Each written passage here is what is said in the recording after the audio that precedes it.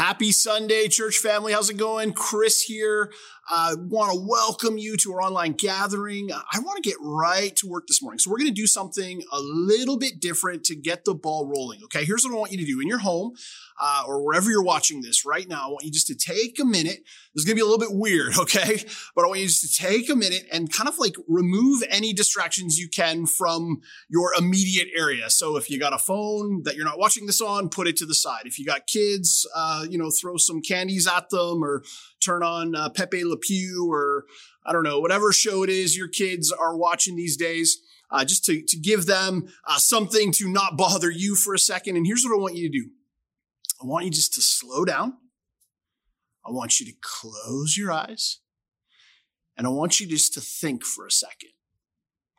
And here's what I want you to do. I want you to imagine the world the way that it is supposed to be.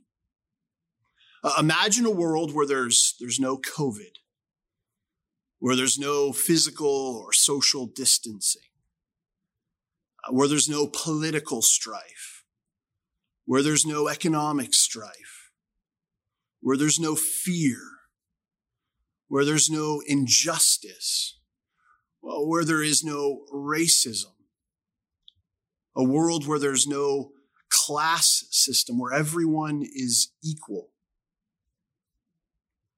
In other words, I want you to imagine the world as if everything that is sad in our world would come untrue.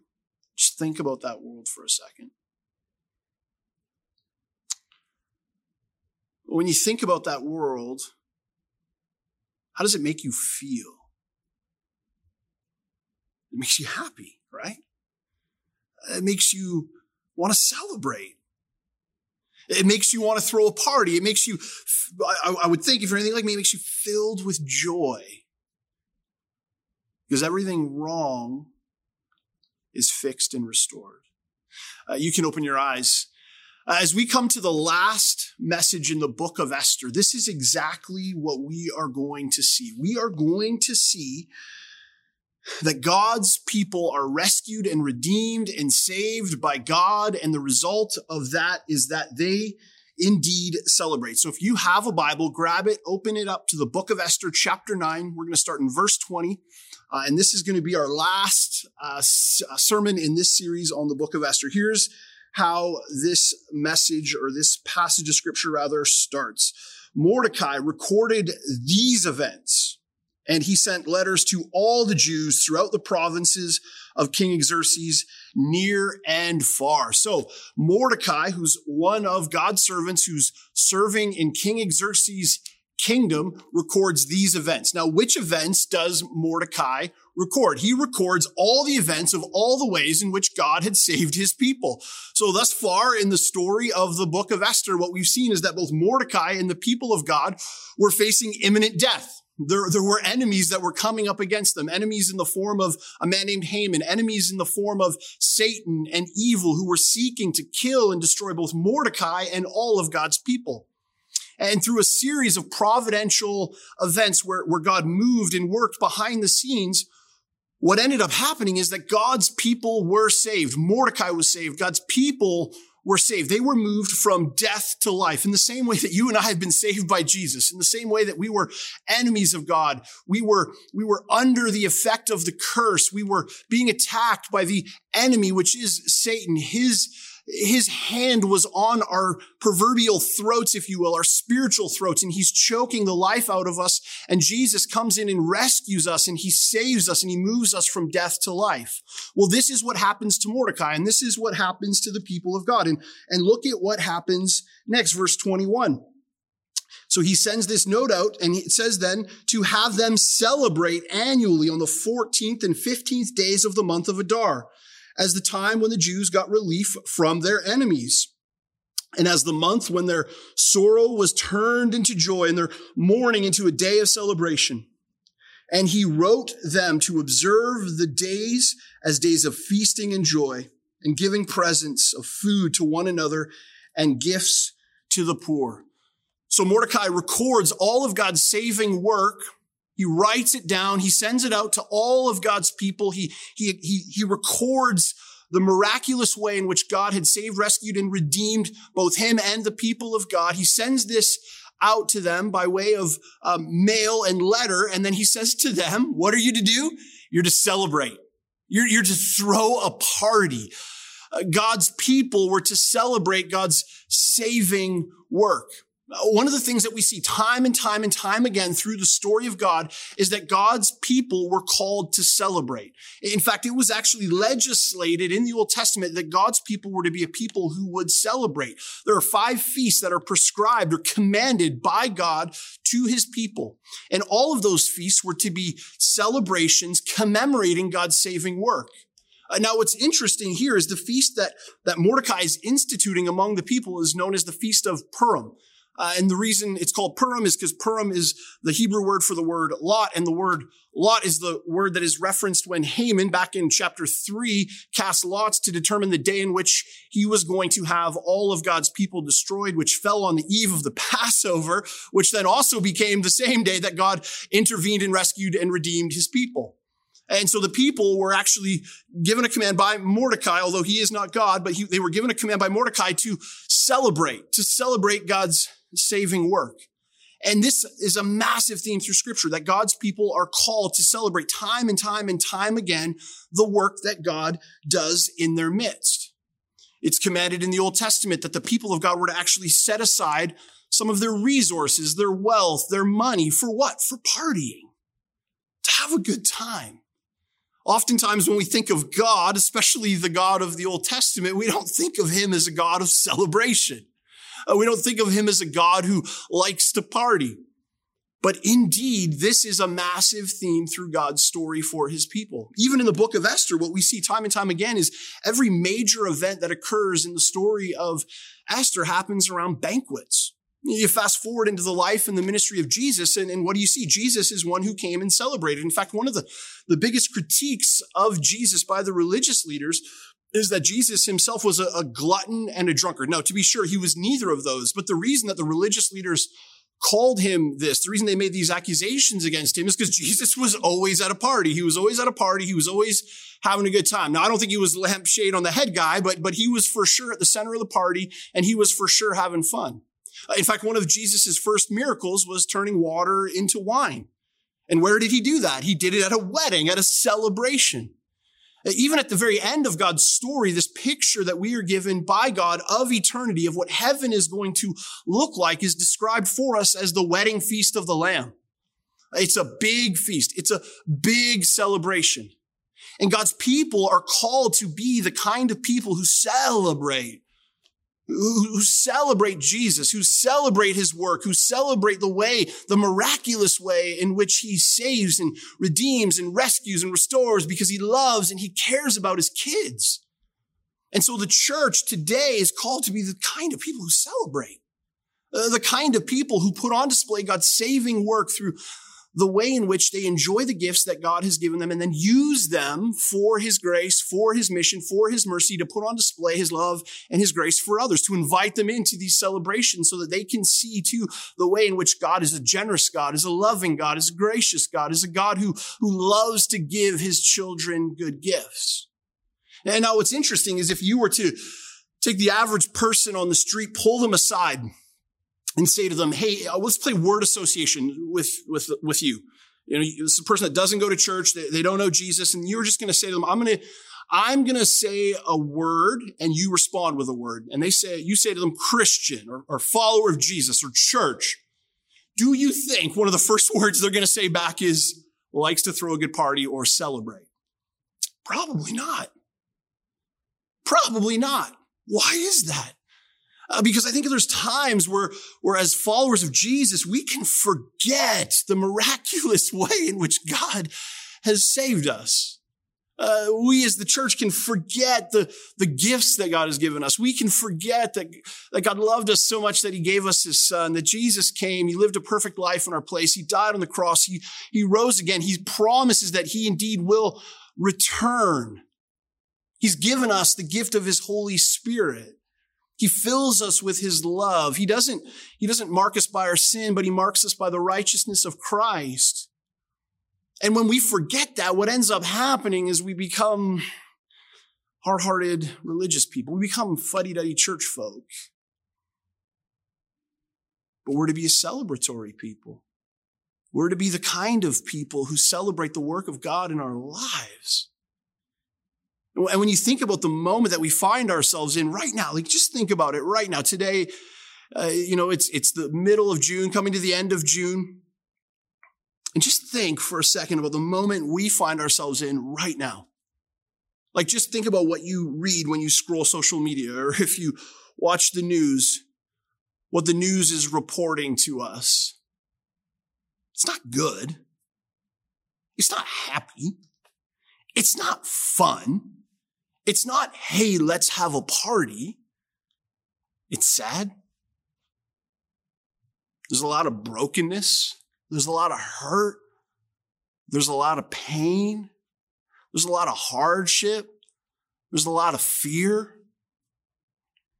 There's a lot of sadness. And there's this beautiful reality for those of us who identify as followers of Jesus. That yes, we live in the world. We live in a world that is marked by all those things, to be sure. But those realities, the reality of COVID, the reality of oppression, the reality of economic hardship, the reality of fear, all the things that our world is experiencing right now in this cultural moment we find ourselves in, those are not our dominant story. Those are not the dominant things that define reality for us. What defines reality for us is that we are a people that have been saved by the grace of God, marked by the grace of God, loved by the grace of God. And so while we experience the hardship of living in this world, we also have hope of a better day that is coming. Amen? And there's this beautiful opportunity for us in the midst of the moment we find ourselves in a world that is not chock full of happiness, joy, and celebration right now, where we can actually celebrate. And it's not light, superficial celebration. It's deep joy and confidence in the grace of God. That amidst the turbulence that we see in our world, we have this rock who is Jesus, on whom we stand. And regardless of what happens around us, yes, there are tears, yes, there's fear, yes, there's sadness, yes, there's moments of these things, there's moments of sorrow, there is this deep reality that we are loved, that nothing can stand against us.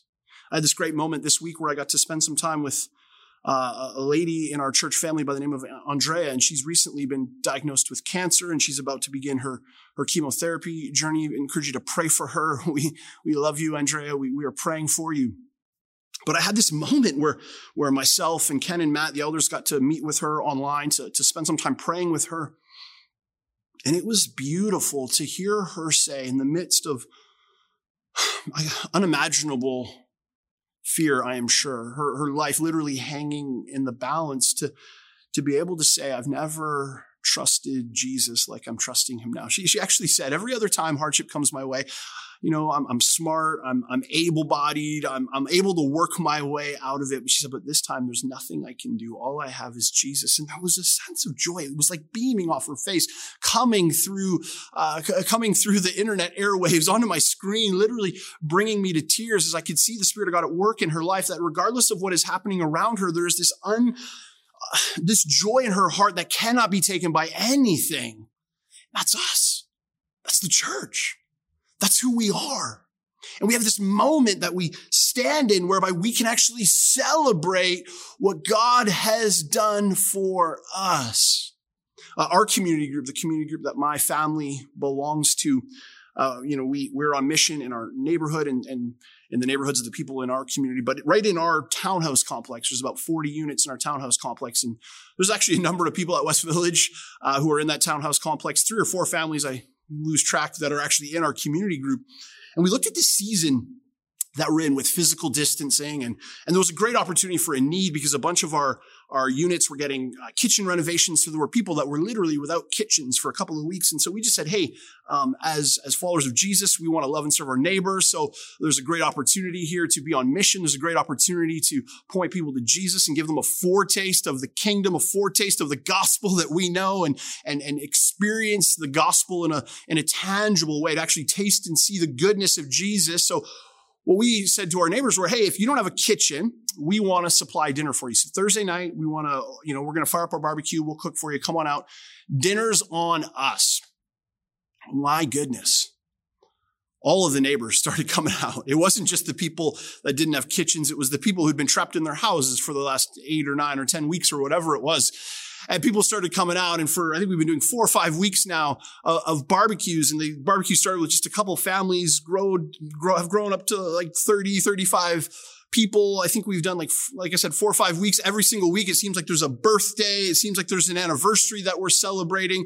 There's laughing, there's dancing, there's music, there's good food, there's good drink. There's this broad mix of people. We have our Muslim neighbors, our atheist neighbors, our Christian neighbors, our classic West Coast espionage, spiritual but not religious neighbors, all coming together. And while, I don't stand up and preach the gospel, my wife doesn't stand up and preach the gospel, some of our other neighbors don't stand up and preach the gospel. It is indeed our hope and our prayer that as we share our stuff, as we put on display the characteristics of God and his gospel, that this will lead to opportunities for us to actually tell some of our neighbors about Jesus. What an opportunity we have in this moment that is marked by so many things that aren't happy, to be the kind of people who celebrate the work that God has done. And so Mordecai sends out this edict, this letter to the people. He says, here's everything that God has done. Here's all of his goodness. Here's all of his grace. Now go and party. And the people do. Story goes on, verse 23. So the Jews agreed to continue the celebration they had begun, doing what Mordecai had written to them. To quote the Bible commentator, the artist formerly known as Prince, the people partied like it was 1999. Okay, here's where it goes next. Verse 24, for Haman, son of Hammedatha, the Agagite, the enemy of all the Jews, had plotted against the Jews to destroy them and had cast the pur, that's the lot, for their ruin and destruction. But when the plot came to the king's attention, he issued written orders that the evil scheme Haman had devised against the Jews should come back onto his own head, and he and his sons should be impaled on poles. So the people celebrate. What is it that they celebrate? This is so important. They celebrate the saving work of God. What we have in that set of verses there is just a description describing for us the ways, the circumstances in which God went about his saving work for these people, for his own people. And what's interesting about this is, as you read these verses, you get no mention of God. In fact, it actually sounds a lot like King Xerxes was their savior. But make no mistake about it, the people of God understood that it was God who is the one who saved them. We've said this time and time again through this series on the book of Esther, that God does not show up through his visible hand of miracle. We see no miracles in this book. We see no mention of God. His name is not even mentioned in this book. We hear no prayers prayed. We see no sins repented of, no prophets speak, no angels appear, nothing. But the way that God shows up in the story of Esther is through his invisible hand of providence. That while, yes, it was King Xerxes who was on the outside, from the outside looking in, it appeared as if he was the one who was making things happen. It was actually God's providential hand behind the scenes who was moving the chess pieces on the board, making it so that God's people would be saved. It was God's providential hand that led Esther to be the one that was selected by Xerxes to be his new king. It was through God's providential hand that Mordecai overheard the king's servants plotting his own destruction. It was God's providential hand that in the middle of the night, Xerxes woke up remembering that he had not honored Mordecai. He had not honored him for the work that he had done. It was by God's providential hand that Mordecai found favor in the eyes of Xerxes. It was God's providential hand that the edict that Mordecai issued fell on the same day that the edict that Haman issued. It was the same edict on the same day. All of this was God's providential hand. It was God's providential hand that Esther found favor with Xerxes and had a hearing with him whereby she could plead on behalf of God's people. All of this was God's saving work. Let that be a reminder to us that while it may sometimes appear as though God is absent, he is not absent. He is indeed alive and well. He is indeed moving in your life. He is indeed ordaining your steps, orchestrating these moments. And so often we look for God in these big, cataclysmic, divine intervention, miracle kind of moments, but more often than not, the way that God works in our life is through these humble, simple, seemingly insignificant moments. But yet it's his providential hand working for our good, our joy, and his glory. And so the people celebrate. They celebrate God's saving work. And then look at what it says next. This is very interesting. Verse 26, therefore the days were called Purim from the word pur. There's that word again. This is the celebration that they are having. This is the feast they are having because of everything written in this letter and because of what they had seen and what had happened to them. The Jews took it on themselves to establish the custom that they, their descendants, and all who join them should without fail observe these 2 days every year in a way prescribed and at the time appointed. And then look at this, verse 28. These days should be remembered and observed in every generation, by every family and in every province and in every city. And these days of Purim should never fail to be celebrated by the Jews, nor should the memory of these days die out among their descendants.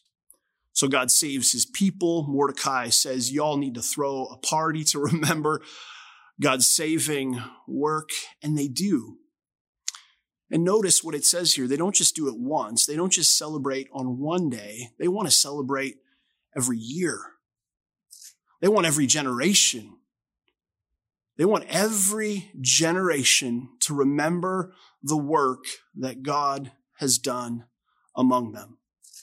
They want their kids to remember God's saving work. They want their grandkids to remember God's saving work. They want their great-grandkids to remember God's saving work. Interesting fact about the book of Esther. In World War II, when Nazi Germany was seeking to exterminate the Jewish people, and many Jews were locked up in exterminate camps, it was the book of Esther that the people held on to. Many of them had it memorized. Many of them would write it out because they wanted to remember what God had done. And remembering is this beautiful theme that is threaded all throughout God's story, where he's constantly calling his people to look back at what he has done and remember. In fact, in 2 Peter, where Peter gives a list of sins, of transgressions that we commit against God, he says the reason that we commit those is because of our forgetfulness. That it's because of our forgetfulness and the grace and mercy of Jesus, we forget who we are. And because we forget who we are, because we forget what God has done for us, because we forget we're loved, we act in a way that demonstrates we don't know the beautiful love that God has for us. Right? We go to quote the old country song, right? We go looking for love in all the wrong places. Why? Because we forget. Maybe you're like me. Maybe I'm alone in this one. I have no idea. My guess is probably not. But God does something great in my life. I have these moments. I go on a missions trip where the Spirit of God speaks in a powerful way, or I come to a church gathering and the Spirit just moves in my life. I get so convicted. The Spirit moves. God does something great in my life, in my family, in my heart. And I make these grand promises to God. I'm going to read my Bible every day. I'm going to pray every day. I'm going to give my money away. I'm going to help the poor. I'm going to go to the ends of the earth with the gospel. And then I get home, sit down on the couch, I turn on the television and I forget. It's all gone. What the people of God are saying here is we don't want that to happen. We don't want Netflix to cause us to forget what God has done. We want to remember. And so God's people celebrate to remember the work that God has done. And one of the beautiful realities that we have, that we've been invited into, is the reality of the church. That the church are called the people of God, and we are called together as the people of God to remember the work that God has done among us. So often we have this low view of the church that we view it more like a product we consume rather than a people that we belong to. And so we come into a church gathering or a church community and we start asking just really strange questions that are, to be honest, completely foreign to the Bible, completely foreign to God's story, completely foreign to the way that God intended his church to be. We ask questions like, man, do they have good music? Do they have good preaching? Do they have like a kids ministry that I like? Like, does this appeal to my carnal nature, my carnal senses? And we treat the church like it's a restaurant. But that's not what the church is. The church is a family that we get adopted into. And what's beautiful about this family that God adopts us into is he adopts us into this family. And the reason we need to be a part of the family is because we need to remember.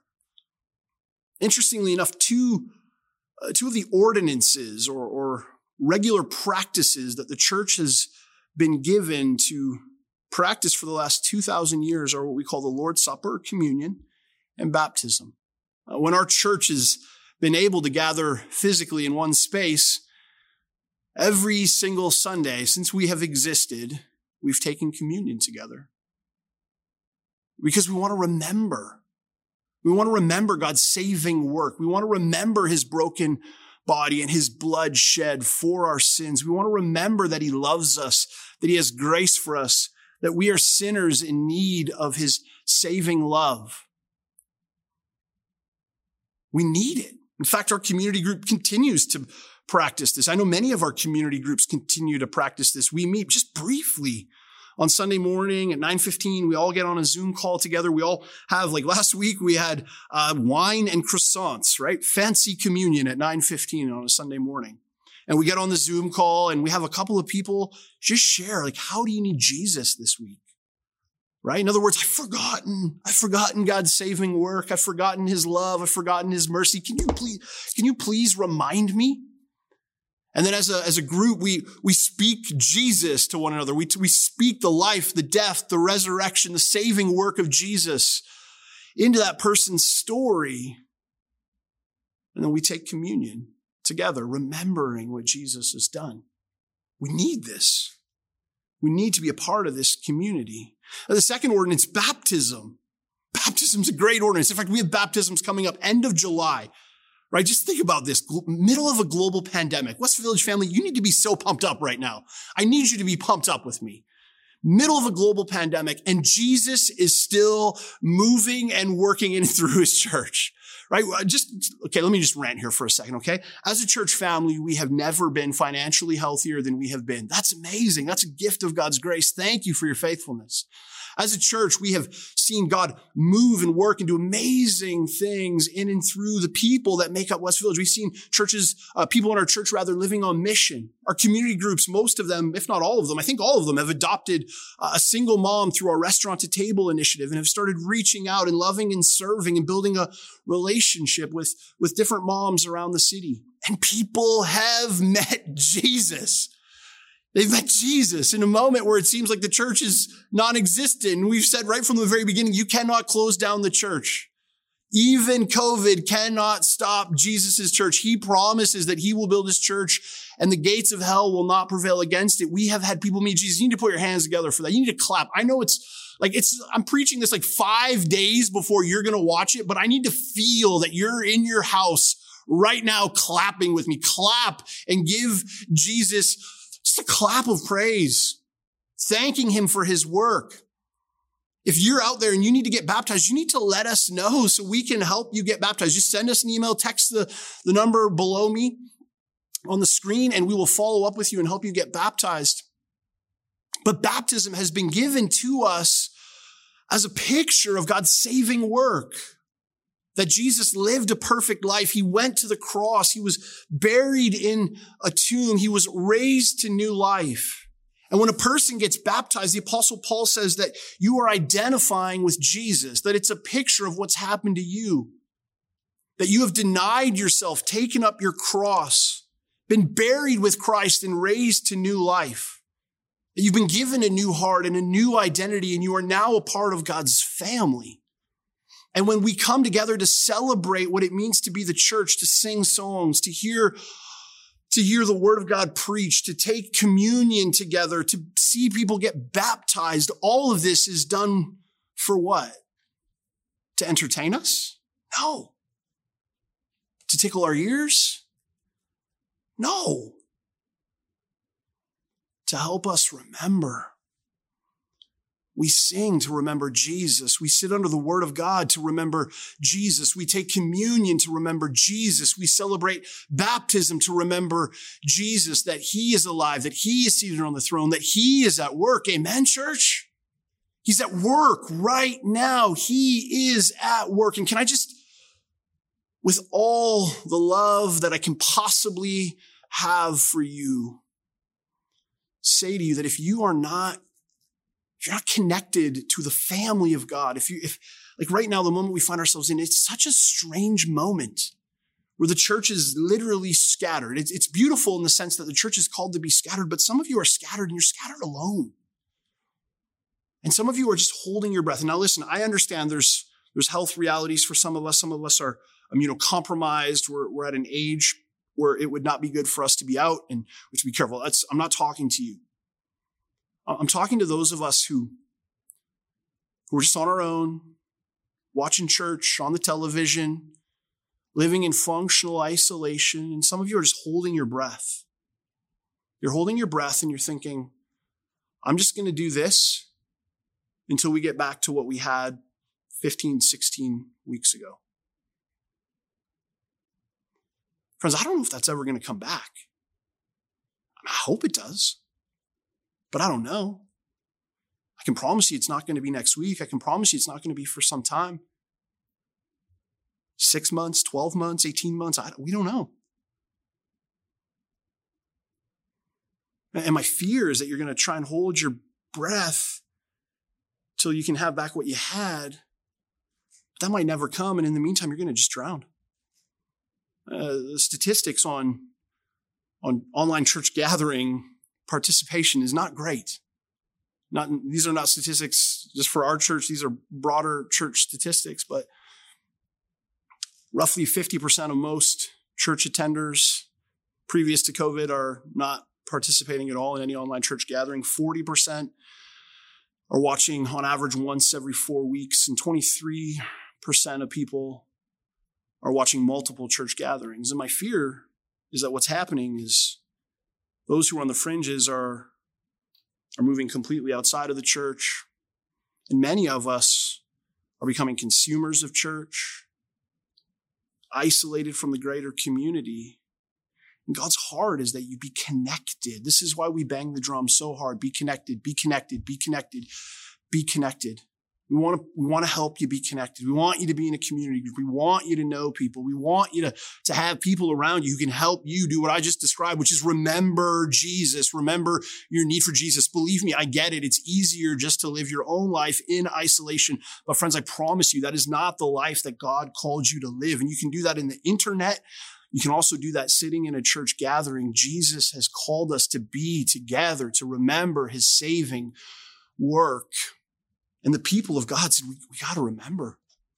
It's not just enough for us to remember. Our kids need to know. Our grandkids need to know. Our great-grandkids need to know. Everybody needs to know what God has done in saving us. And then here's what we have next. Verse 29. So Queen Esther, daughter of Abihail, along with Mordecai the Jew, wrote with full authority to confirm this second letter concerning Purim. And Mordecai sent letters to all the Jews in 127 provinces of Xerxes' kingdom, words of goodwill and assurance, to establish these days of Purim at their designated times, as Mordecai the Jew and Queen Esther had decreed for them, and as they had established for themselves and their descendants in regard to their times of fasting and lamentation. Verse 32, Esther's decree confirmed these regulations about Purim, and it was written down in the records. It was written down. Everything God has done has been written down. Esther and Mordecai write it down. They send it out to the people. They have it. They celebrate. God has saved them. And there's this looming question that hangs over the book of Esther, the story of Esther. Who's the hero? Who's the hero of this story? Is it Esther? No, of course not. Is it Mordecai? Of course not. Who is it then? If you've been coming to West Village for more than 6 seconds, you know the answer to this question. It's Jesus. Jesus is the hero of this story. That Jesus is the better Esther, in the same way that Esther mediated between God's people and Xerxes for their salvation. Jesus mediates between us and our Heavenly Father for our salvation. Jesus is the better Mordecai. And just as Mordecai issued a counter edict to Haman's edict, the edict of evil, that God's people would be saved, Jesus issues the ultimate edict that has the ultimate salvation for God's people when he declares on the cross that it is finished. The head of the serpent is crushed. Satan is done. Evil is done away with. So what then are we to make of Esther and Mordecai?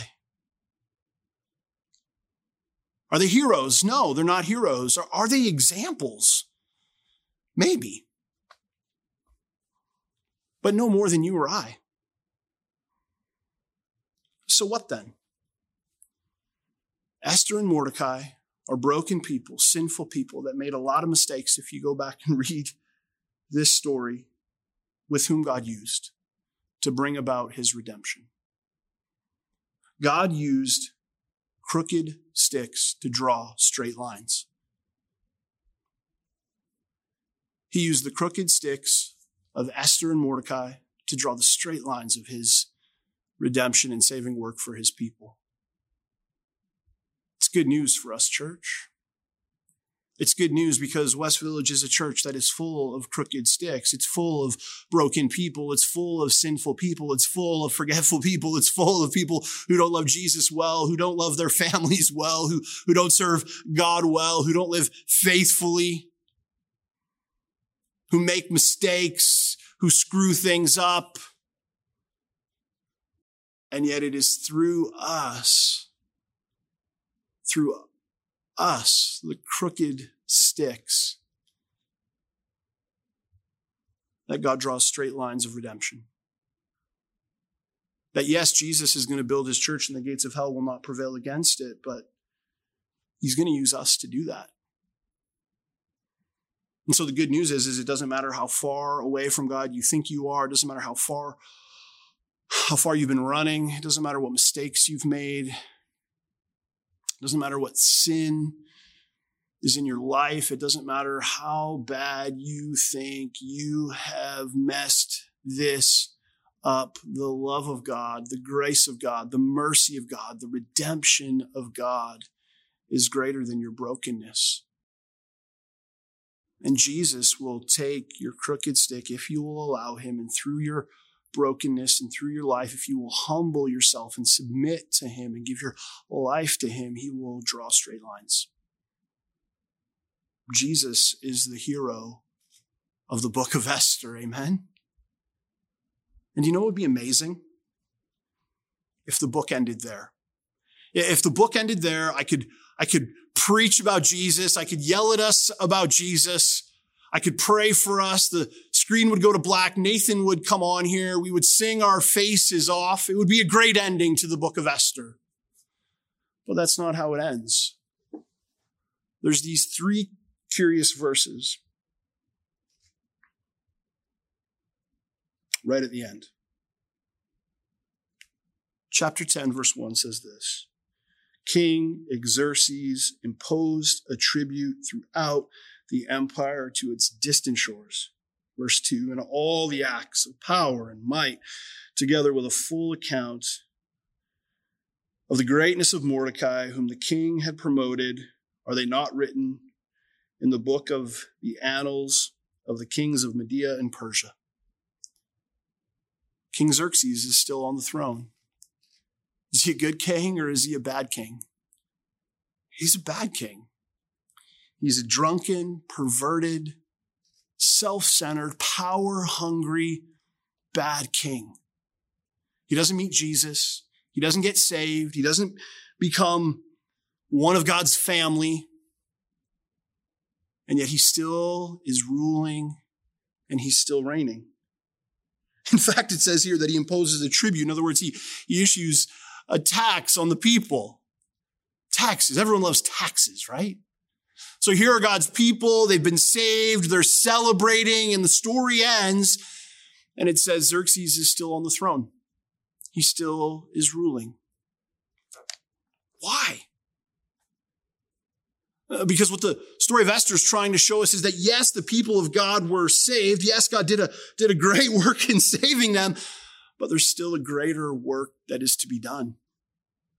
There's still a greater salvation that is to come. The world that they live in is still one that is marred by sin. This is not the ultimate salvation. This was a momentary salvation. This was not the end of the ultimate evil. This was the end of momentary evil, but the world is still full of evil. The world is still full of brokenness. The world is still full of hopelessness. The world is still full of despair. The world is still full of injustice and death. All of these things are still part of the reality for the people of God, and it's put on display through King Xerxes issuing a tax. And then here is how the story of Esther ends, with this thread of hope. It says this in verse 3, Mordecai the Jew was second in rank to King Xerxes, preeminent among the Jews, and held in high esteem by his many fellow Jews, because he worked for the good of his people and he spoke up for the welfare of all the Jews. There's this thread of hope, and it's Mordecai. And it says here that Mordecai, he spoke up for the welfare of all the Jews. In the ESV translation of the Bible, the word is peace. The word peace is also known as the word shalom. And the word shalom is this beautiful picture of the world that God intended there to be. You go back to the book of Genesis, chapter 1 and 2, when God creates the cosmos, the heavens and the earth. He creates humanity at the end of his creation before brokenness and sin enters into the world. He says that it is very good. In other words, there was shalom. There was this peace that rested. There was no brokenness. There was no injustice. There was no sin. There was no death. There was no tyranny. There was just goodness and God and his people all walking together in perfect harmony and unity. It was this beautiful picture of the world, but then sin enters into the world. Just as sin is in our world, sin entered into God's world. And the reason sin is in our world is because sin entered into God's world, and that brokenness has continued for generation after generation after generation. And although God has done saving works like he does in the story of Esther, he has done a saving work in our lives. And many times throughout the history of God's people, he does these saving works. There's still this reality of the brokenness that exists in our world. There's still a lack of peace, a lack of shalom.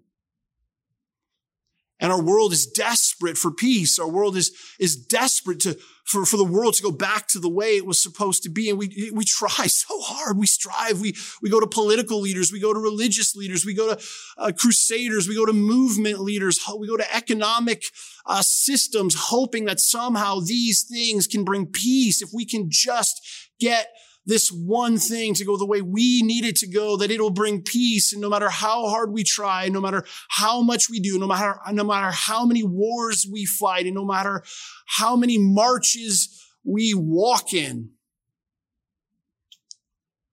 there's never, ever peace.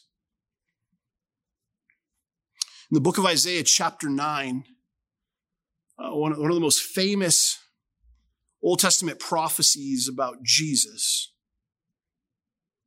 Jesus is called the Prince of Peace, the Prince of Shalom. That Jesus is the one who will bring peace. That just as these people were saved in this moment by God, so too we have been saved by Jesus. Jesus went to the cross. He died on the cross in our place for our sins. He resurrected from the grave, proving that death cannot hold us, that he defeated death, and he's ascended into heaven, and he promises that he indeed will come again. And when he comes, he will bring peace. Jesus is peace. And as long as our world is looking for peace, they will never find it. If you're looking for peace, you will never find it until you come to Jesus. And when you come to Jesus, you know peace. Your guilt is no more, your shame is no more, your sin is no more, because you know Jesus, and Jesus took all of our pain and all of our sin and all of our brokenness, and he replaces it with peace. And friends, Jesus promises that he will come again. And when he comes, he brings peace. We as his people know that this is true. And his invitation to us is to know him, love him, and trust him. And to look forward to that day with great hope, with great anticipation. Like God's people here, with great celebration until Jesus returns. He will return. He will return, church, and he will bring peace. Let me pray for us. As you bow your head, as we close, I want you to imagine a world the way it is supposed to be. A world where everything sad comes untrue. Where there's peace. Where Jesus is seated on the throne. And gathered around him are great multitude. From every tribe, from every nation, from every people group, from every ethnicity, from every color, every background, all worshiping Jesus. Where there's no more sorrow, there's no more weeping, where Jesus himself will wipe every tear from every eye, because there's no more death.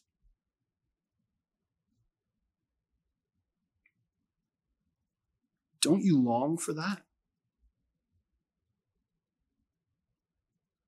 I long for that. Our world longs for that. Lord Jesus, we thank you that we can know peace. And as your people, Lord, may we live as a people who are filled with hope, as a people who are filled with peace, as a people who, no matter what happens in this moment, in this earth, in this moment we find ourselves in, we know a day is coming where everything sad will come untrue, and we can look forward to that day with great hope, with great anticipation, with great celebration, and that many would come to know the Prince of Peace. That Holy Spirit, you would fill your church and use your church in these days and in this moment in a unique and particular way to put on display what it looks like to have the Prince of Peace resting in our hearts. Jesus, we thank you. We thank you that you love to draw straight lines with our crooked sticks. We worship you. In Jesus' name. And all God's children said, amen. Amen. Thank you, church.